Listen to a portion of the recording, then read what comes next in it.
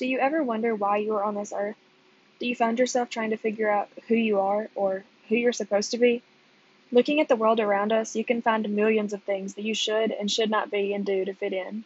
The purpose of Truth and Love is to look at what God says about who we are and why we're here, to really dig deep and see His amazing love for us and the grace that He gives.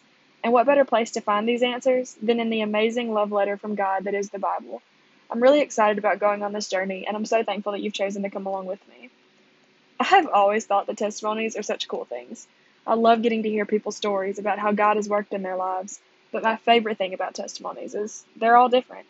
Even if people have a similar story, no two people have the exact same testimony. God uses such small, unique details to speak directly to each of our hearts, and that's just so amazing to me. John 4 is one of my absolute favorite stories in the Bible. It is the story of the woman at the well.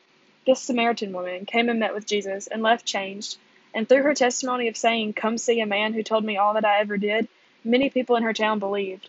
More people that heard her testimony then went to Jesus and believed through hearing his word. That's some powerful stuff. She ran into her town of people that she had been previously trying to hide from because she knew that Jesus was more important than her flaws and mistakes. I've been thinking for a while about what the best way to start this new podcast journey would be, and I decided that telling my complete testimony for the first time was a good way to go. So, here we go. I've grown up in church for as long as I can remember. Both of my parents loved Jesus, and they always told me how loved I was by him. My lullaby when I was a baby and a little kid was actually "Oh, How I Love Jesus." I can still remember my mom singing that to me as I fell asleep. At 6 years old, I asked Jesus to come into my heart, and I believed as much as I think a 6-year-old can. Then, when I was 10, the children in our church went to camp on a college campus. I can still feel the racing of my heart when the band played "Lord, I Need You." I realized right then and there how much I truly did need Jesus. The next day, I talked to our music minister who had gone on the trip with us. He talked me through really making this serious decision to give my life to Jesus. I was so excited, but as that, camp high faded, so did my excitement. I found myself quickly falling into just reading my Bible to cross that off the list. For the next few years, as each camp high would come and go, God felt so far away in my daily life. I know now that He was there reaching out His hand, but I was moving in the total opposite direction. My life slightly began to change trajectory when I was 15. I had what I considered to be my first real boyfriend. I started to sneak around my parents and made some really poor decisions. The guilt and shame from these decisions still haunts me at times, and although I know for a fact that God's forgiven me, honestly, I'm just still wrestling with forgiving myself. And even through this, though, on the outside, I had my whole life together. I played church for a really long time and acted the part really well when my heart was honestly so far away from God. It only got worse in 2016 when my life was forever changed. While my youth group was at summer camp in South Carolina, my grandmother died.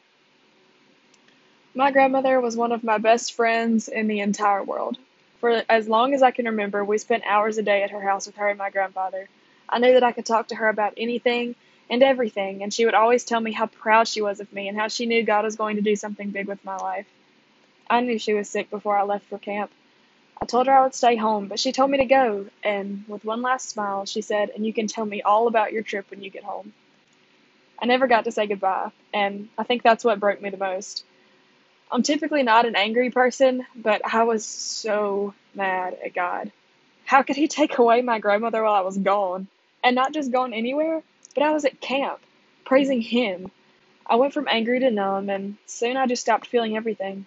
I got back together with the previously mentioned boyfriend and made some even worse decisions. I honestly hate the person I was back then. I was cold and bitter, and I don't know how the people I loved stayed in my life. I tried to push everyone away, but the amazing people that loved me continued to love me. Then, in the summer of 2017, I got to go to a Christian camp type of thing, and God began to break through the walls that I had built around my heart. I opened up about all the mistakes I had made and all the hurt I had been hiding. The friendships I made that summer are some that I know will last forever. Even after opening up to the people there, I still couldn't face my mom with all the things I had been hiding. I couldn't stand the idea of her being disappointed or upset, so I continued to bury it, and it went unresolved even longer. Flash forward a little, and I went to Passion Conference for the first time during Christmas break of my senior year. Matt Chandler spoke about John 4 and the woman at the well. He talked about how she showed her scars and that led people back to Jesus. His message broke me down. I cried on my mom's shoulder for a long time. We had some deep conversations later because of that, and I told her mostly everything that had happened. Instead of judging me like I had thought, or being disappointed, she wrapped me in her arms and reminded me how much she loves me. It was such a grace-filled moment, and I'm so thankful for that moment and for her. This past summer, I got the chance to go back to the Christian retreat place that I had mentioned earlier. There I made even more lifelong friendships, and here's where I opened up about something that honestly I never thought I would open up about to anyone. A sweet, sweet friend of mine opened up about her porn addiction, and that led me to have the courage to do the same. I finally came clean about this thing that I had kept hidden for so long. After the not so great choices I had made with my boyfriend while I was numb to everything, I had fallen into the trap of pornography. Satan quickly convinced me that it was only an issue for guys, so I couldn't be honest about it. I would love to tell you that this is something that I no longer struggle with, but like any pet sin, it's a reoccurring struggle. I can tell you, though, that once I opened up about it and really let God begin to work in my whole heart, even, that little dark corner I wanted to keep hidden, it's become so much easier to handle. When I feel tempted, I talk to God, and I no longer feel this fear that He's disappointed in me or that I've messed up things too badly. Throughout my life, God has kind of continually had to show me, time and time again, that He's so much bigger than this box I try to put Him in. I get anxious and afraid when I take my eyes off of Him and try to do things on my own, but He just keeps showing me that I wasn't meant to do all this stuff on my own. And even now, while I'm in college, I find myself getting so overwhelmed about everything, the big and the small stuff. But every time I take a step back and really breathe and ask God to give me peace and help me to understand what to do, He always provides a way. Another sweet friend of mine shared this with me last week, and I hope that it encourages you as much as it encouraged me. In Isaiah 43:19, God says, "Behold, I am doing a new thing. Now it springs forth. Do you not perceive it? I will make a way in the wilderness and rivers in the desert." Just a side note, read Isaiah 43 when you get the chance. It's such encouragement. But for real, think about it. Ways in the wilderness, rivers in the desert.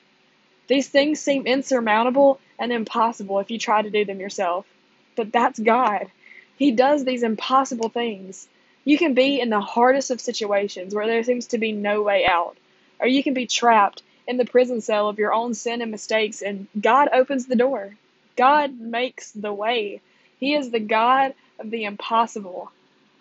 So rest today in knowing that God fully knows you, and yet He still fully loves you. And no matter how hard or impossible your situation may be right now, God can and will make a way. Trust Him to do it, and He will. It's the craziest thing. Next week, we'll really start digging into our identity in Jesus and how it sets us apart from the world around us. That's really my goal for this whole thing, is to look in the Bible and to see who God says we are and who God says we're meant to be and who He's creating us to be. I think it's really important that we look at that, because looking at the world around us, there's so much stuff and social media and all these other things that tell us who we're supposed to be, and it's all just wrong. The Bible's the best place for us to find our identity, because that's what Jesus has given us, and it's His heart on paper. And I'm really excited about doing this and this whole experience, and it's just as much for me as it is for anyone who's listening to this. I just really felt in my heart that doing this myself was really good, but being able to share it with other people was even better. And I'm kind of shy and antisocial at times, so this was one of the best ways to do it for me. But thank you for listening, and thank you for coming on this journey of discovering identity in Christ, because I really don't think that I could just do it on my own. So thank you. I'm thankful for you, and just have a great week.